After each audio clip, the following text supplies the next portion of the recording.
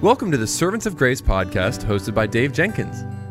Our podcast exists to provide trustworthy expository messages through the Bible and faithful answers to your theology questions. Now, for today's episode, let's join our host, Dave Jenkins.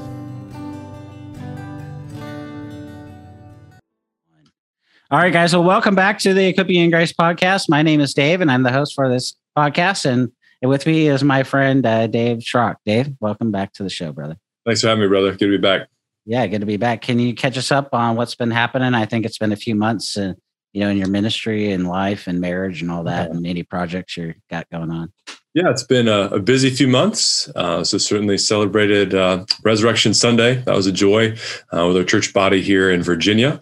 And then after that, went Together for the Gospel, and then went from there up to Indianapolis to do some teaching, and had a seminar there with some local churches in Indianapolis, and then came back home.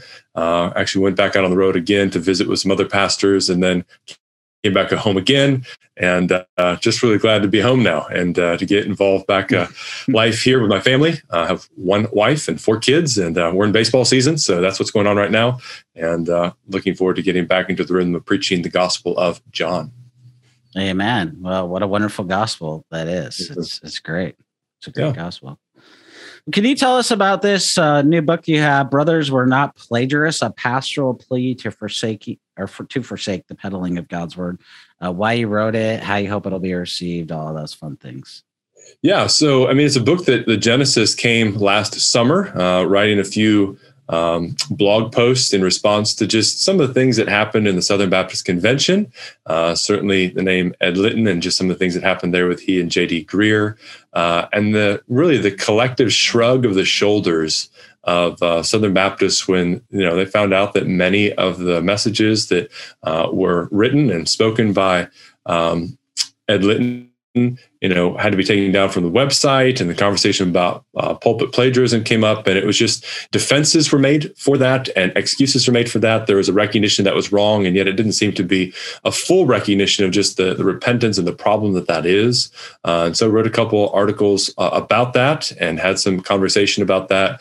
And really, just kind of coming through the winter, realizing it just seems like this is something that needs to be addressed in a more fulsome way. And so sat down and wrote about a 100-page book that hopefully will address this and not just kind of point out the problems, but really to say, what is the office of a pastor? What is the office of preaching the word of God in the church? How do we rightly handle the word of God? And how do we do that in a way that is filled with integrity and honesty as we stand before the people of God and preach his truth? Yeah. Yeah, I think I've always thought this, whenever there's a situation like this, the proper and godly response to be is, am I guilty of this? Am I guilty of whatever? Yeah. And then examining our life in a not in an introspective way, but in a, can I learn from this, and how should I grow from that? And I think that's what I got out of your book. It's a good self-examination to really test it. But to the larger point, I know we're going to talk about this, and I don't want to. I used to work for an organization. I think I told you, Docent Research Group. Yeah. And I think it can be a helpful tool. It can be. We'll give it the benefit of the doubt in a charitable way, to help pastors with their research, and maybe even book. I think the book thing goes a little too far. That's my perspective on it. But in terms of the research and things like that, providing help to them, I think probably this zeroes in on on the issue, because I think it wasn't necessarily, I don't think, and you can correct me if I'm wrong, but at the heart of this discussion was kind of some of the work that Docent does. Yeah, so certainly I'll mention Docent and a few others that are out there, and as you said, it's a tool. And with any tool, a tool can be used rightly, can be used wrongly. So because that opportunity is there and the resources are there, certainly it gives an opportunity for someone to really take the work of someone else and to present it as their own. And that's so much what's at the heart of this very issue. You get into the fact that it's bearing false witness when someone stands up and is preaching something that everyone thinks is the workmanship of that preacher, only to find out that this was actually actually a message from someone else. I mean, there have been too many conversations where I've had to find out that someone who heard a message, good, bad, or indifferent, and then to find out later, actually, no, that was from someone else. And it just has this kind of, sinking feeling in your stomach when it's like, oh, that wasn't what that man was preaching. And so, yeah, again, I have not, I don't know all the ins and outs of docent that is there, but I certainly can imagine someone who would be tempted to really rely heavily on that, so that the outline or beyond the outline, the illustrations or beyond the illustrations, even you get to close to the sermon manuscript, because there are websites out there that will produce sermon manuscripts for pastors to pick up and to use. And it's like, yeah, at that point, there's going to be some who may use it well, but many others who do not. And I think that's what this book is trying to get at, to say, what is the office of a pastor? And what's the difference between someone who can speak really well and someone who is actually studying the Word of God, shows themselves approved before the Lord, before God's people? Those are really important matters. Yeah, that's really, really good. Because we don't want to just pick on, and I just want to clarify for people when I bring up docent, like I was on the VIP team, the presidential team. I got special projects. And so, I did that for a few months, and then I had a project in which I failed to produce the work that I didn't know and I thought I did. And unfortunately, they give you but at the time, I don't know if they do now. This was a decade ago, but I got let go.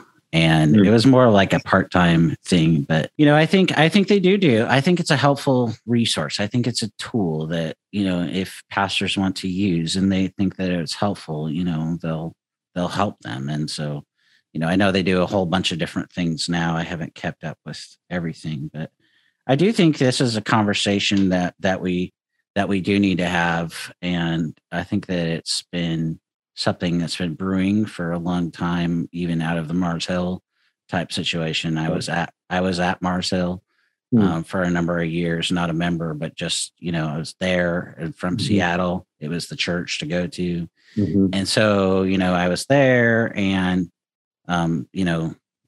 unfortunately docent was at the core of that too, but not the core of the issue at Mars Hill, but they were providing help to them. And so, yeah, I think that this is a conversation, just to clarify for people what I'm saying, it's a conversation that we need to have, not just for the SBC, but broader evangelicalism. Yeah, I mean, it really gets into, Dave, is what is the nature of a pastor? Like, what are the qualifications that are there in 1 Timothy 3 and Titus 1, 1 Peter 5 would be in there as well. What are the qualifications of a pastor? And then how does the church know? Right. I mean, this is one thing that I think if someone is, presenting themselves as being able to bring a really strong sermon each week, but most of that or part of that is coming from some other resource, that seems to be an open invitation to really question, is the person who's preaching that someone who's qualified according to 1 Timothy 3 and Titus 1? Again, Paul's writing those to, his pastoral delegates there, or his apostolic delegates, so that the local churches would be able to discern what are the qualifications that are there. Because the first thing that the Word of God should do, to get back to your earlier point, is that it should be transforming the man who is preaching the Word of God. Right? It should be convicting them of their sin. It should be renewing their heart. It should be changing them from the inside out. And I think that is something that any pastor who is thinking about this, any church is thinking about this, anyone who might read this book, that is a question that we should be asking. Is like, how are we standing before the Lord? And that's been something for me that I've had to do as well. It's like, okay, am I, maybe this isn't the issue, but are there other ways in which I'm falsifying the ways that I'm serving and standing in the pulpit? And so we do need to look in the mirror and allow the Word of God and the Spirit of God to search us, and then to repent, to humble ourselves, to continue to be conformed to the image of Christ by the Word.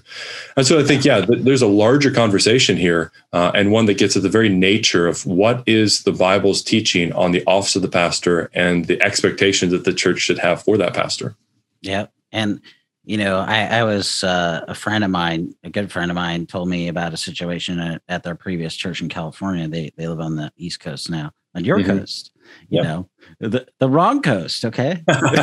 Just kidding. Right. You know, I've been on the left coast, which is, you know, the whatever coast, I guess, you know, for my whole life. But anyway, you know, and this issue has actually split the church. It's caused a significant fracture. And so I think even just not just what you're saying about pastoral ministry, I mean, the qualification, the lead of them is above reproach. You know, not a perfect man, but a blameless man, a man who is walking by God's grace, who can be an example in a 1 Corinthians, 11:1, imitate me as I imitate Christ, right? Kind of way. And so, anyway, let's get into the nitty gritty some more. You know, we've talked about that a lot, but what is the sermon? Why does the sermon start in the preacher's study? Are there particular helpful tips on preparing to study that you found? Yeah. So here's something that I mentioned in the book. So, I mean, if anyone is familiar with John Piper, his book, you know, Brothers, We Are Not Professionals, is what I'm riffing on when I say brothers, we're not plagiarists, right? And I remember him saying many years ago that it's the pastor and his study, not the pastor and his seance.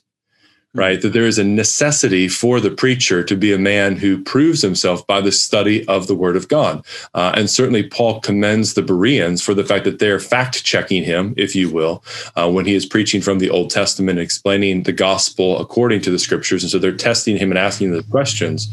And so I think it's vitally important that the Word of God is what is being preached. And the only way that the Word of God can be preached truly is if during the week, there is study preparing for that. And really, even that study should be built upon a lifetime of study of the Word of God. So sometimes you ask the question, how long did it take you to prepare a sermon on Sunday? And I'd say 42 years, right? I mean, that's how old I am, right? Or whatever, however old someone is, like all the experiences of that person's life, all the study, all the reading, all the praying, all that they have been taught of the Word of God, that's all going into a sermon on Sunday, which is why it's important to have places for study in preparation for the ministry. The call to preach is a call to study. And hopefully there are study skills that are learned in various seminaries or Bible institutes or local churches teaching future pastors how to study the Word of God, because week in and week out, that is the trade of what a pastor does, to come to the Word of God, to prepare a meal that the sheep of Jesus Christ can feed on and be nourished in Christ. It's really good. Somebody asked R.C. Sproul once, I think you might remember this too. You know, how long did it take you to prepare a sermon? Well, 1 hour and 30 years. They're like, what? So just to your point, 1 hour or whatever, however many hours it takes you, plus like your entire life, you know? Yeah. So, which again is why the foundation of the person who's preaching on Sunday morning are those qualifications that cannot be just kind of stamped by going through a school.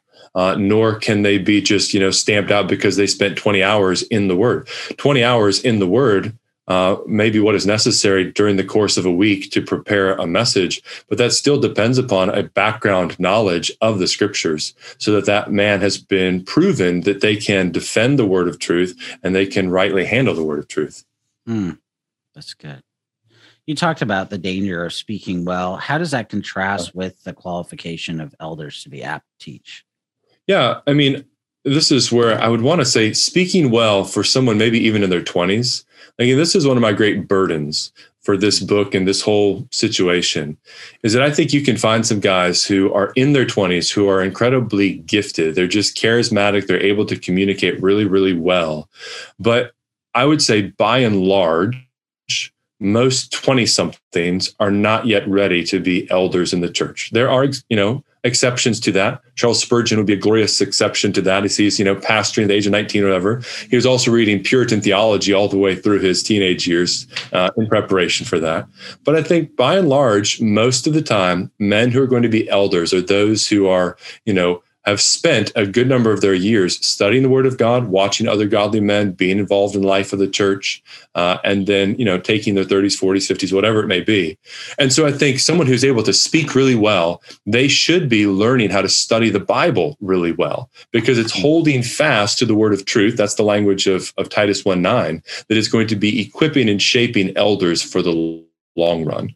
And my concern is that someone will get an opportunity to be a chief speaker, and their gift of speaking puts them in a position where they're not quite ready for that because they haven't done the study. They haven't spent the time in the Word of God. And so as time goes on, they become really dependent upon the work of others instead of their firsthand knowledge of the Word of God and God himself mediated by the Word. And so just thinking about that contrast there of the qualifications for an elder, it just takes time.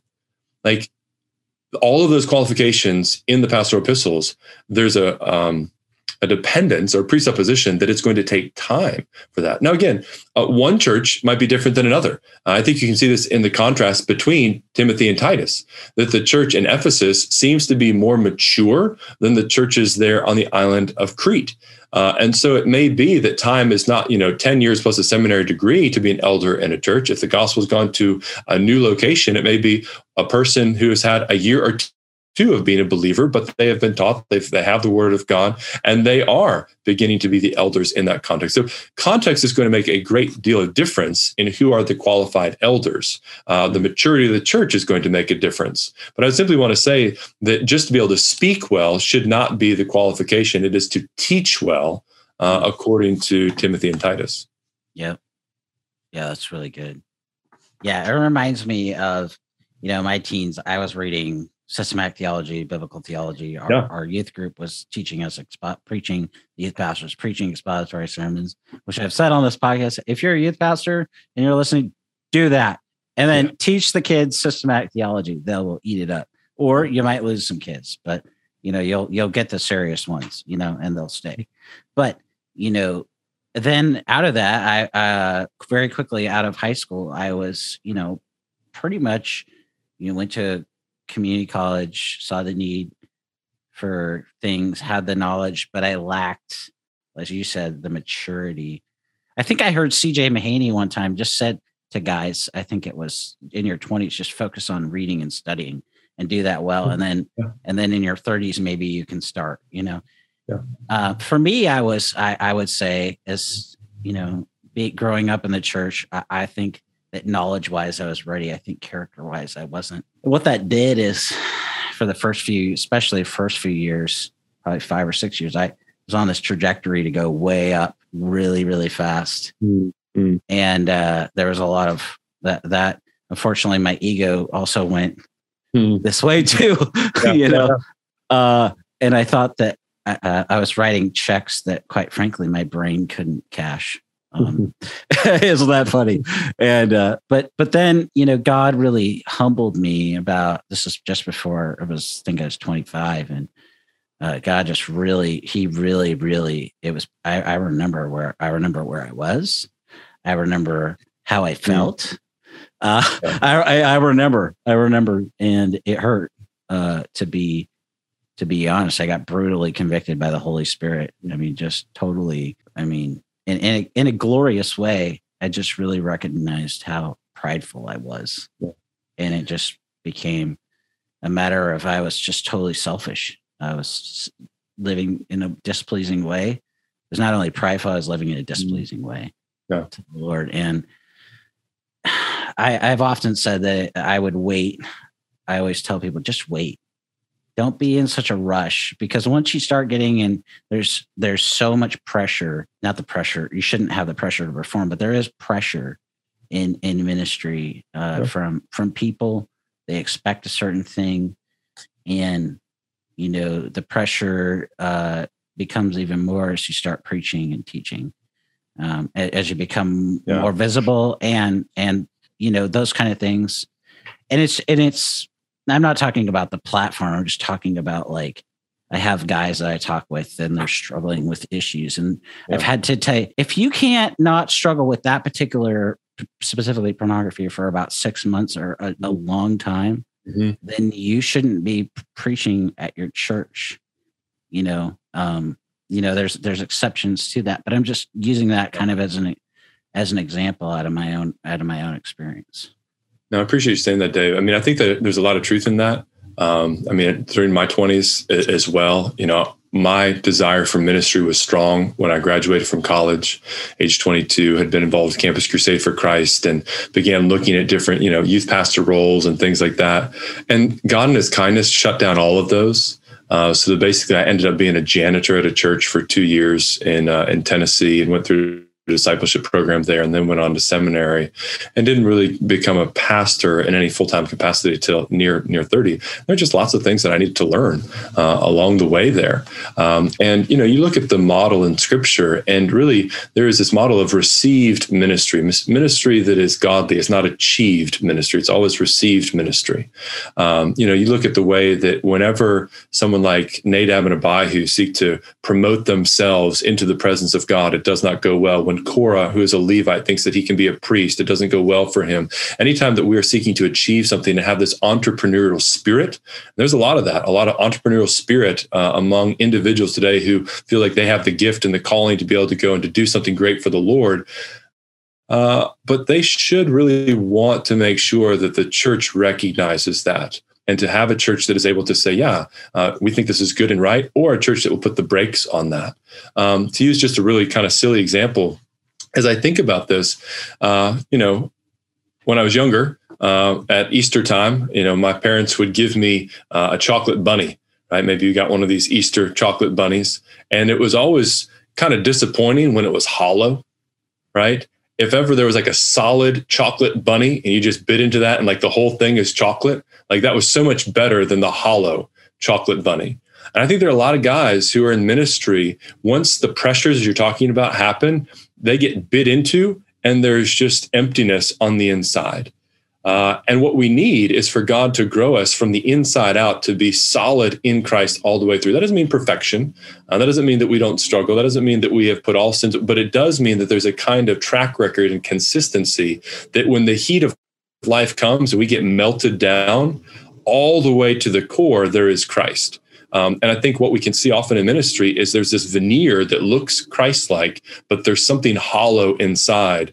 And maybe one of the contributing factors to that is that we put guys in ministry too quickly, and maybe they want to be larger. And so they try to make themselves bigger, and there's a hollowness that is there and a larger exterior veneer. Far better to be a small chocolate bunny that's solid all the way through than a really big one that gets bit into and there's just emptiness inside. Mm. It's really good. It's really good. Yeah, just to kind of share the other encouraging aspect of that story. Mm-hmm. I had a dear, I told you, and I've shared about it on the show. I had a dear mentor that passed away from a stroke, and he had a stent and a couple of years ago, and it went in his heart, and he had a heart attack, and he had COVID, and then he had a stroke and died pretty much the same day. He was involved at the Awana for about 20 years, a missionary throughout Oregon and Idaho, and then a pastor at our previous church for about 20 years. And I remember coming out of the Mark Driscoll situation, and that I was there. I mentioned that and saw that, and my response immediately was, well, that could be pride, that could be me. Because pretty much my whole adult life I've been speaking, doing this.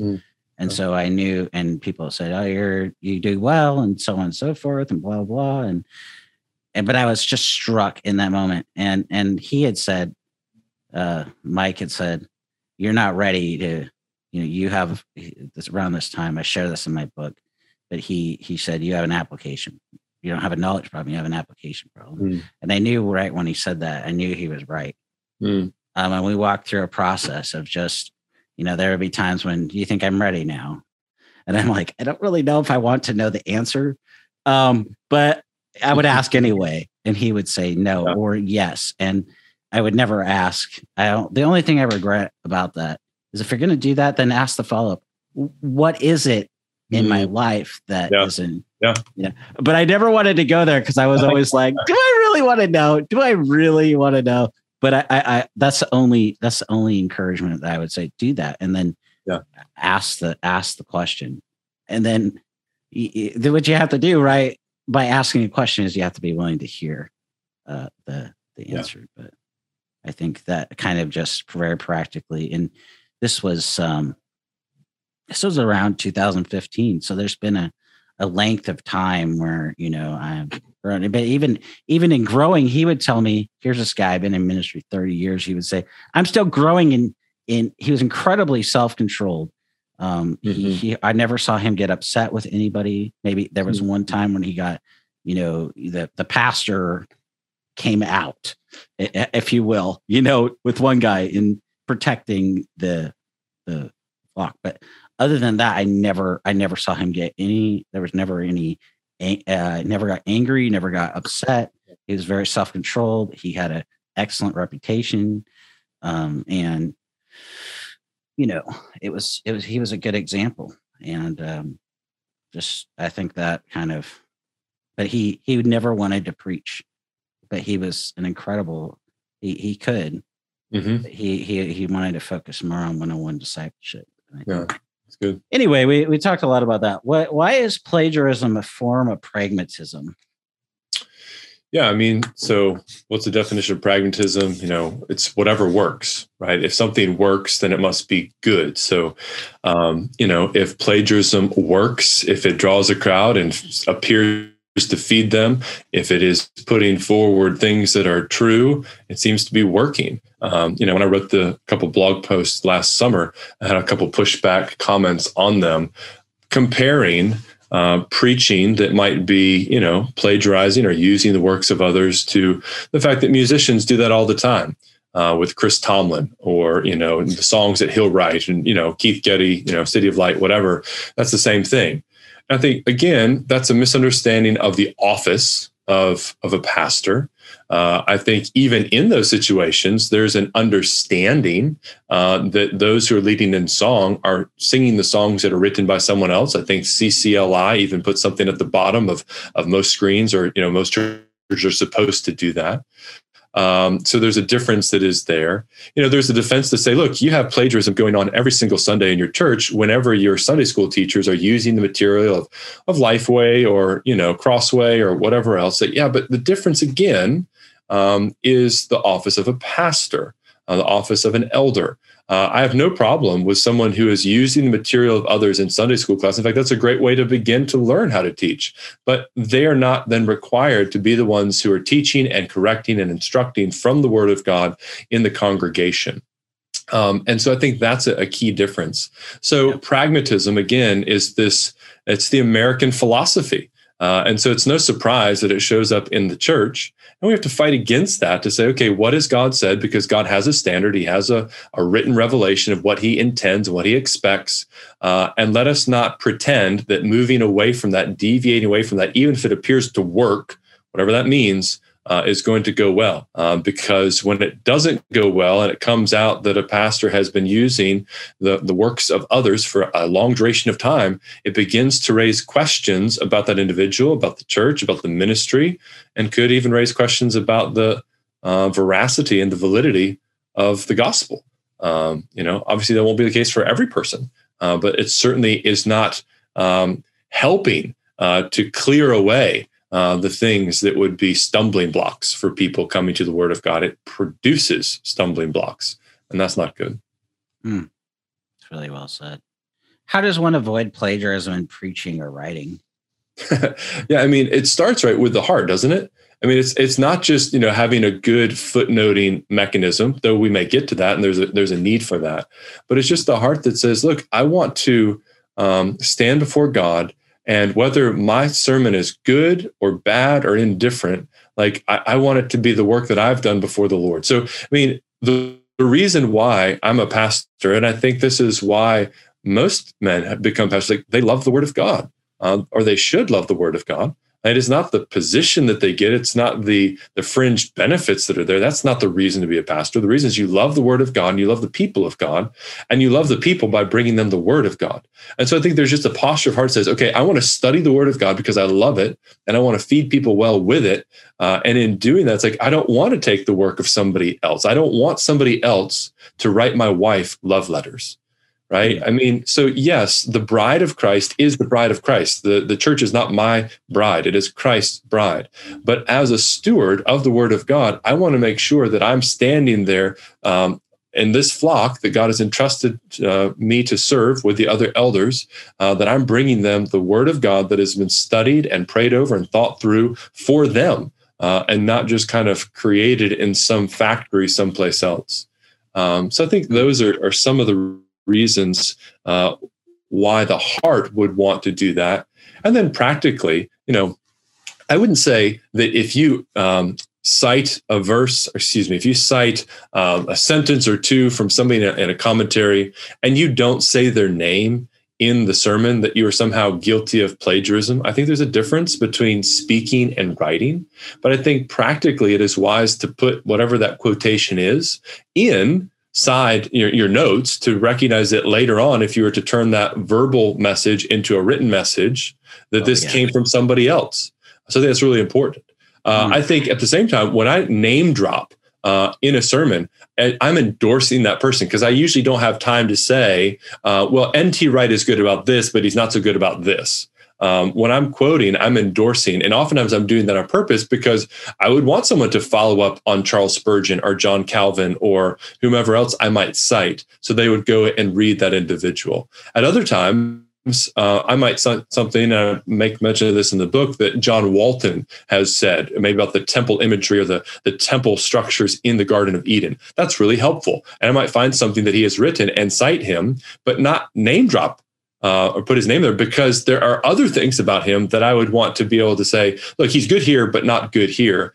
And so I think pastors learning the craft of preaching have to learn how to do that. And I think, that's one of the things that I try to spell out in the book, of a constructive manual of thinking through what is a biblical, because I think we can learn some things from Scripture on how the New Testament authors cite from the Old Testament and make allusions from the Old Testament, so we can make a biblical and a Christian approach to footnoting, if you will, annotation. I think that's really good. Just another personal story. I started my next book out of seminary, and I had all sorts of notes from all sorts of things that I've written. Now it's, been a decade. And so I was going back and rewriting, and I'm like, I need to check all these notes again, because to your point, if I had just done that before, I wouldn't have to go and check the references. I wouldn't have to do it.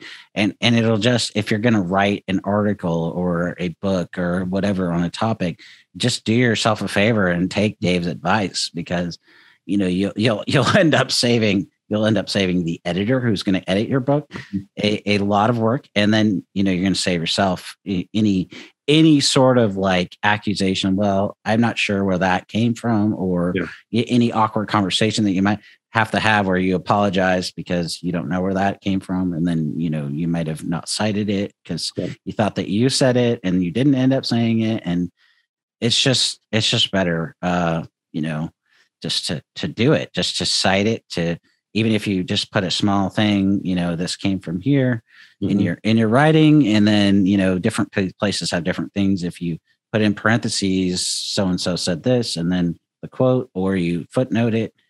I think that footnoting is probably the best way to do it, although you can do it in a number of ways in a blog article. So, same in a book, footnote, always footnote, not endnotes. Endnotes are no, footnotes. That way people can see it and they don't have to go to the end of the book. And anyway, that's a preference, but yeah, really good, brother. What is a sermon team? How can that help address the issue of plagiarism? Yeah. So I think different people mean different things by sermon teams. And in some ways, I'm not quite sure what people do mean by them or how they function. Because I think on one end, it could be a man who is speaking, who has lots of different voices kind of funneling their ideas into his. And so I think that's probably the least helpful. On the other side, I mean, at our church, we want to foster a fraternity of preachers, right? So we do quite a bit of training here for our elders and those who aspire to be elders so they can handle the word of God well. And so we are learning together spurring each other on in that. The Simeon Trust Workshop is something that I've gone to many times. We bring other elders with us for that because we do see the goodness of having a camaraderie around the Word of God, spurring each other on in that work. So those are maybe two different sides. And then somewhere in between, it's always good. I mean, we should be studying the Bible in community. We should be learning in community. And I know different multi-site churches. There was one in Louisville for a time. They would all preach the same passage of scripture. They would get together and study that scripture together, and then they would do that on their own. So that gets into an ecclesiological question about the goodness or not so goodness of multi-site churches. We can have that conversation for another day. But at least they're doing their own work, it appears, but learning from one another of what they study. There's goodness in that too. But again, it can probably veer too much in one direction to say that one voice there may be the strongest, such that his way of reading the Bible now becomes the way that everybody does that. And individuals can do that too if they're just copying and pasting, the commentary that they like best, or just being highly dependent upon someone else. And then on the other extreme, just somebody who's hyper individualistic, that's probably not good either. Like, we all depend upon others, and there's a healthy way to do that. And so, at least in our church, we want to foster a fraternity of individuals who show themselves accountable to God and approved workmen in the Word of God, who are teaching at different levels. So that Sunday morning from the pulpit, Sunday morning in Sunday school, different evening Bible studies, and we want to help guys move and grow in that. That's really good. I think the only thing I'd probably add to that is, hey, like, it kind of builds on what you're saying, and that would be, since I'm not a pastor, or an elder, but just if somebody had a question, maybe have a group of guys in the church, or with your elders, be like, hey, I'm going to say this, and I've heard other pastors do this. Hey, I'm going to say this. How does that land? Yeah. How do you think that lands? How's that land on you? Or what is that? What do you think how's that come across? I think that's helpful. I think that's especially true with writing. Getting a bunch of people with different, life experiences, hey, how's this, especially like a personal article that you might write or something like that. How's this going to land? How's this coming across? Is this coming across in the way that I'm meaning it, or is it, coming across in a different way? Dave, I think that's helpful. And I think, I would want to balance that with one thing. And I say this kind of cautiously, but I think there's a way to become a slave to that, especially in our cultural moment where we're trying to strip authority. So there's been so many abuses of authority that we can try to get rid of authority in general. I think that's just our cultural moment. But there is a place for good authority. And ultimately, whenever a man is preaching in the pulpit, the authority is the Word of God. But because he's heralding the Word of God, there's an authority that he should be speaking with that is humble before the Lord, but that isn't dependent upon kind of groupthink to get to that message as much as what does the Word of God say? And as he has prayerfully considered that, how is he leading and teaching the people of God to do that? That's why it matters so much that he is qualified according to the scriptures, that the people can recognize that, because a pastor often is going to have to say things that are unpleasant to the ears. The alternative is just tickling the ears. And so I think you're right. It's helpful to get a perception of how something lands. And I can see how that would also kind of lead to a kind of enslavement to that would actually strip away the power of the preached word. Also, I think to your point, and I appreciate it, what you're saying, I think I hear is like a fear of man. Like, oh, well, if I say this and people might leave, should I basically not say it? Well, if it's grounded in the text, you have to say it, right? Or you have to write it or whatever. That's part of the job as well of a pastor, to contend for the faith and to correct opponents of the faith. That's a good and I think a needed word, because even myself, I've had to be brutally honest, like I've had to grow in this, and maybe even out of this last 6 months of going through biblical counseling, I've realized maybe I haven't been as bold in some ways in my own ministry on podcasts and some things. And maybe I've had some fear of man, and it's a good thing to recognize, that we need to do. There is false teaching out there, and part of our job, if you're going to be in ministry of any kind, you have to be able to confront it, and you have to be able to speak up for it in a truth and love kind of way. And at 2 Timothy, I always reminded of 2 Timothy 2:24, to be patient and Mm-hmm. so that consciences and people that are in error might come to know the truth, right? And that needs to be said too, which is what I hear you basically essentially saying too. Yeah, trying to. Yeah, very good. Why is it important that when using our words, we should use scripture? How should that understanding affect our preaching of the word? Yeah, I mean, I think this gets just into a much deeper question of like what kind of preaching does scripture lead us to do, right? So I'm convinced and convicted that biblical exposition is not only a good way of preaching, but it's what's modeled in scripture. Right. I mean, an example of this would be, when Ezra and Nehemiah are reading the word of God, and then it's either being translated or explained by the Levites there. You can see the way that Hebrews' model sermon is reading from the Old Testament, then explaining that. So I think there's a biblical argument for biblical exposition, for exposition. Taking it one step away from that, I simply say that the power of the preached word is the word. It's not our illustrations. It's not how good we can interpret or do it. It's like the word of God is what is powerful. And so I think we want to fill our pulpits, we want to fill our mouths when we're preaching with as much Bible as we possibly can. And I think if we trust more deeply in God's word doing the work, that might then free us from a captivity to having the best illustrations, the best introductions, the best app. Let the word do the work. And if we have confidence there, it may mean that all I can do this week is lay down a bunt and run as fast as I can to first base, right? I may not go over the fence this week. And that's okay if it's the word of God.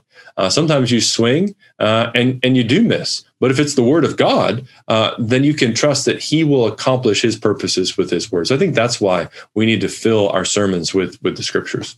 So good. Really good. Why are some ways that pastors can continue to grow in the craft of preaching? Yeah, so I mean, this word is biblical, but it was taught to me by David Helm and the guys at Simeon Trust, and that is, progress. Right. So 1 Timothy 4:15, we are to show ourselves as those who are growing and progressing in our handling of Christian life and certainly doctrine and the word of God. And for me, over the last 7 years now, going to Simeon Trust workshops have been one of the best ways I've grown, because I feel like they've given me tools, even tools that have exceeded what I got in seminary, to handle the word of God on a week in and week out basis, such that there's a rhythm. Like, it's Monday. I know what I'm doing on Monday. I'm not writing the sermon on Monday. I'm just beginning to read the text. Tuesday, I'm outlining the text. I'm doing the structural work, looking at the original languages. Wednesday, Thursday, I'm continuing to think over the text, begin to read some commentaries then about the text. Friday, Saturday, I'm writing the text based upon those things. So it's been helpful to just get some of those tools and those rhythms that I've learned from others to make preaching sustainable 52 weeks out of the year, which is not to say that I preach 52 weeks out of the year, but as a pastor, we are pastors 52 weeks out of the year, whether we preach 40 times or 45 times or something more than that. So it's necessary to have kind of a process that we have, so we're not creating a new process every single week. I think this is where expositional preaching helps as well, that you're not coming up with new sermons. You read Charles Spurgeon, his lectures to his students about he's laboring over what text he's going to preach the next day. I was like, don't do that. Like, only Charles Spurgeon can wait till Saturday and come up with a glorious message based upon whatever text he's laboring over at that point. For most mortals, just knowing the next passage in the book that you're preaching is really, really helpful. And so I think those are some helpful things. Getting feedback, right? So it's good to get feedback from other elders or those who are studying the Word of God, from other pastors along the way. All of those things can help us to grow in the craft of preaching. Yeah. I remember I do pulpit supply, as you know, and one of the things my wife has actually commented specifically on this. I really appreciate how you don't say, you don't push back.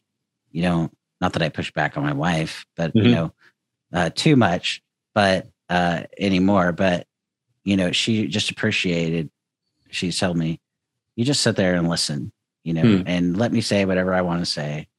And I'm like, who am I to not? You're the one that sat there and listened to the thing. And it's like, it makes me think, even when, I'm listening to my pastor preach, it's like, I might critique it and be like, hey, there's something, that I think that could be said better or whatever. But it gives me a lot more pause now, I think, because it's like, he put at the time, he put in the effort.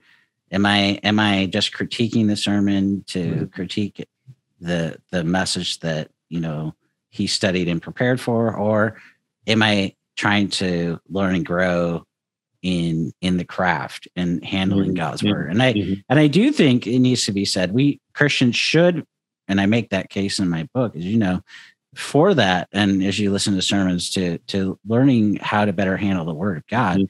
And I think that that's good, but I think it's also good to come back and say, especially to guys who listen to and do preach or write or anything, just try to turn that part off and realize, hey, how would you like somebody to do the same thing with your sermon? And in the past, I've been as guilty and got convicted about this. I'm probably not as gracious and as I would want others to be. Yeah. And so it's not just like listening to criticism. It's also if we are critical, I think that we do need to repent. No, I think it's a good word, brother. Yeah.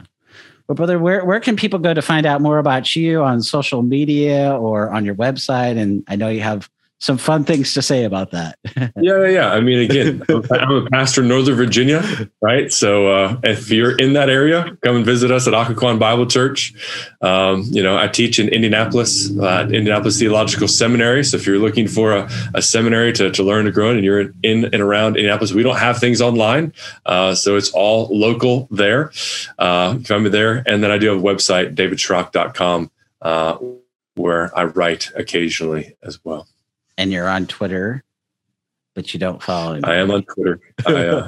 I'm not an active participant on Twitter, but I do have a Twitter handle. Yes. Do you want to tell us what that is, brother?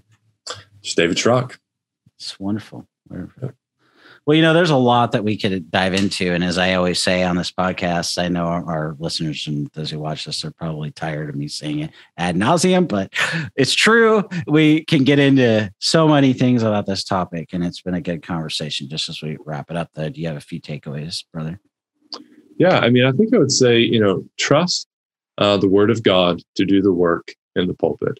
I mean, if you are not a pastor and you're in a local church, I mean, you should look for a church where the word of God is faithfully preached, and trust that word is sufficient for your soul.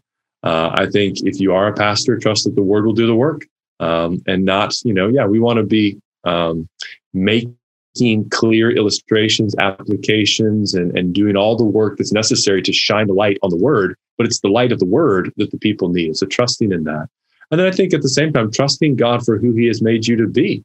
In our digital age, we can be so enamored with those who are in front of us, those who get, all the likes and the follows and the invitation to speak in big venues and all the rest. Say, that's not the goal, right? The goal is to be faithful to the Lord and to trust wherever he has put us and however he has made us. I mean, Paul will himself say, by the grace of God, I am what I am. And I think that's a posture of the heart that we need to have as well. And that would prevent us from going down a lot of wrong paths towards pragmatism, towards kind of bending things around so that we would try to push ourselves up in ministry. No, we can be content with where the Lord has us, and we want to be as faithful as we can there. And if the Lord enlarges opportunities for us to go and to serve, well, we can do that. But we really don't want to be in a venue that is larger than what God has created us for. So I think if we can say, by the grace of God, I am what I am, that's a really healthy place to be. Really good word, brother. Really good word.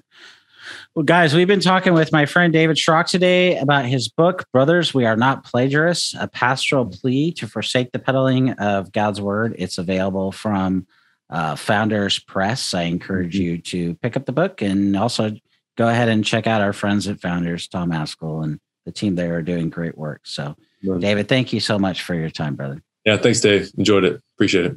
Me too.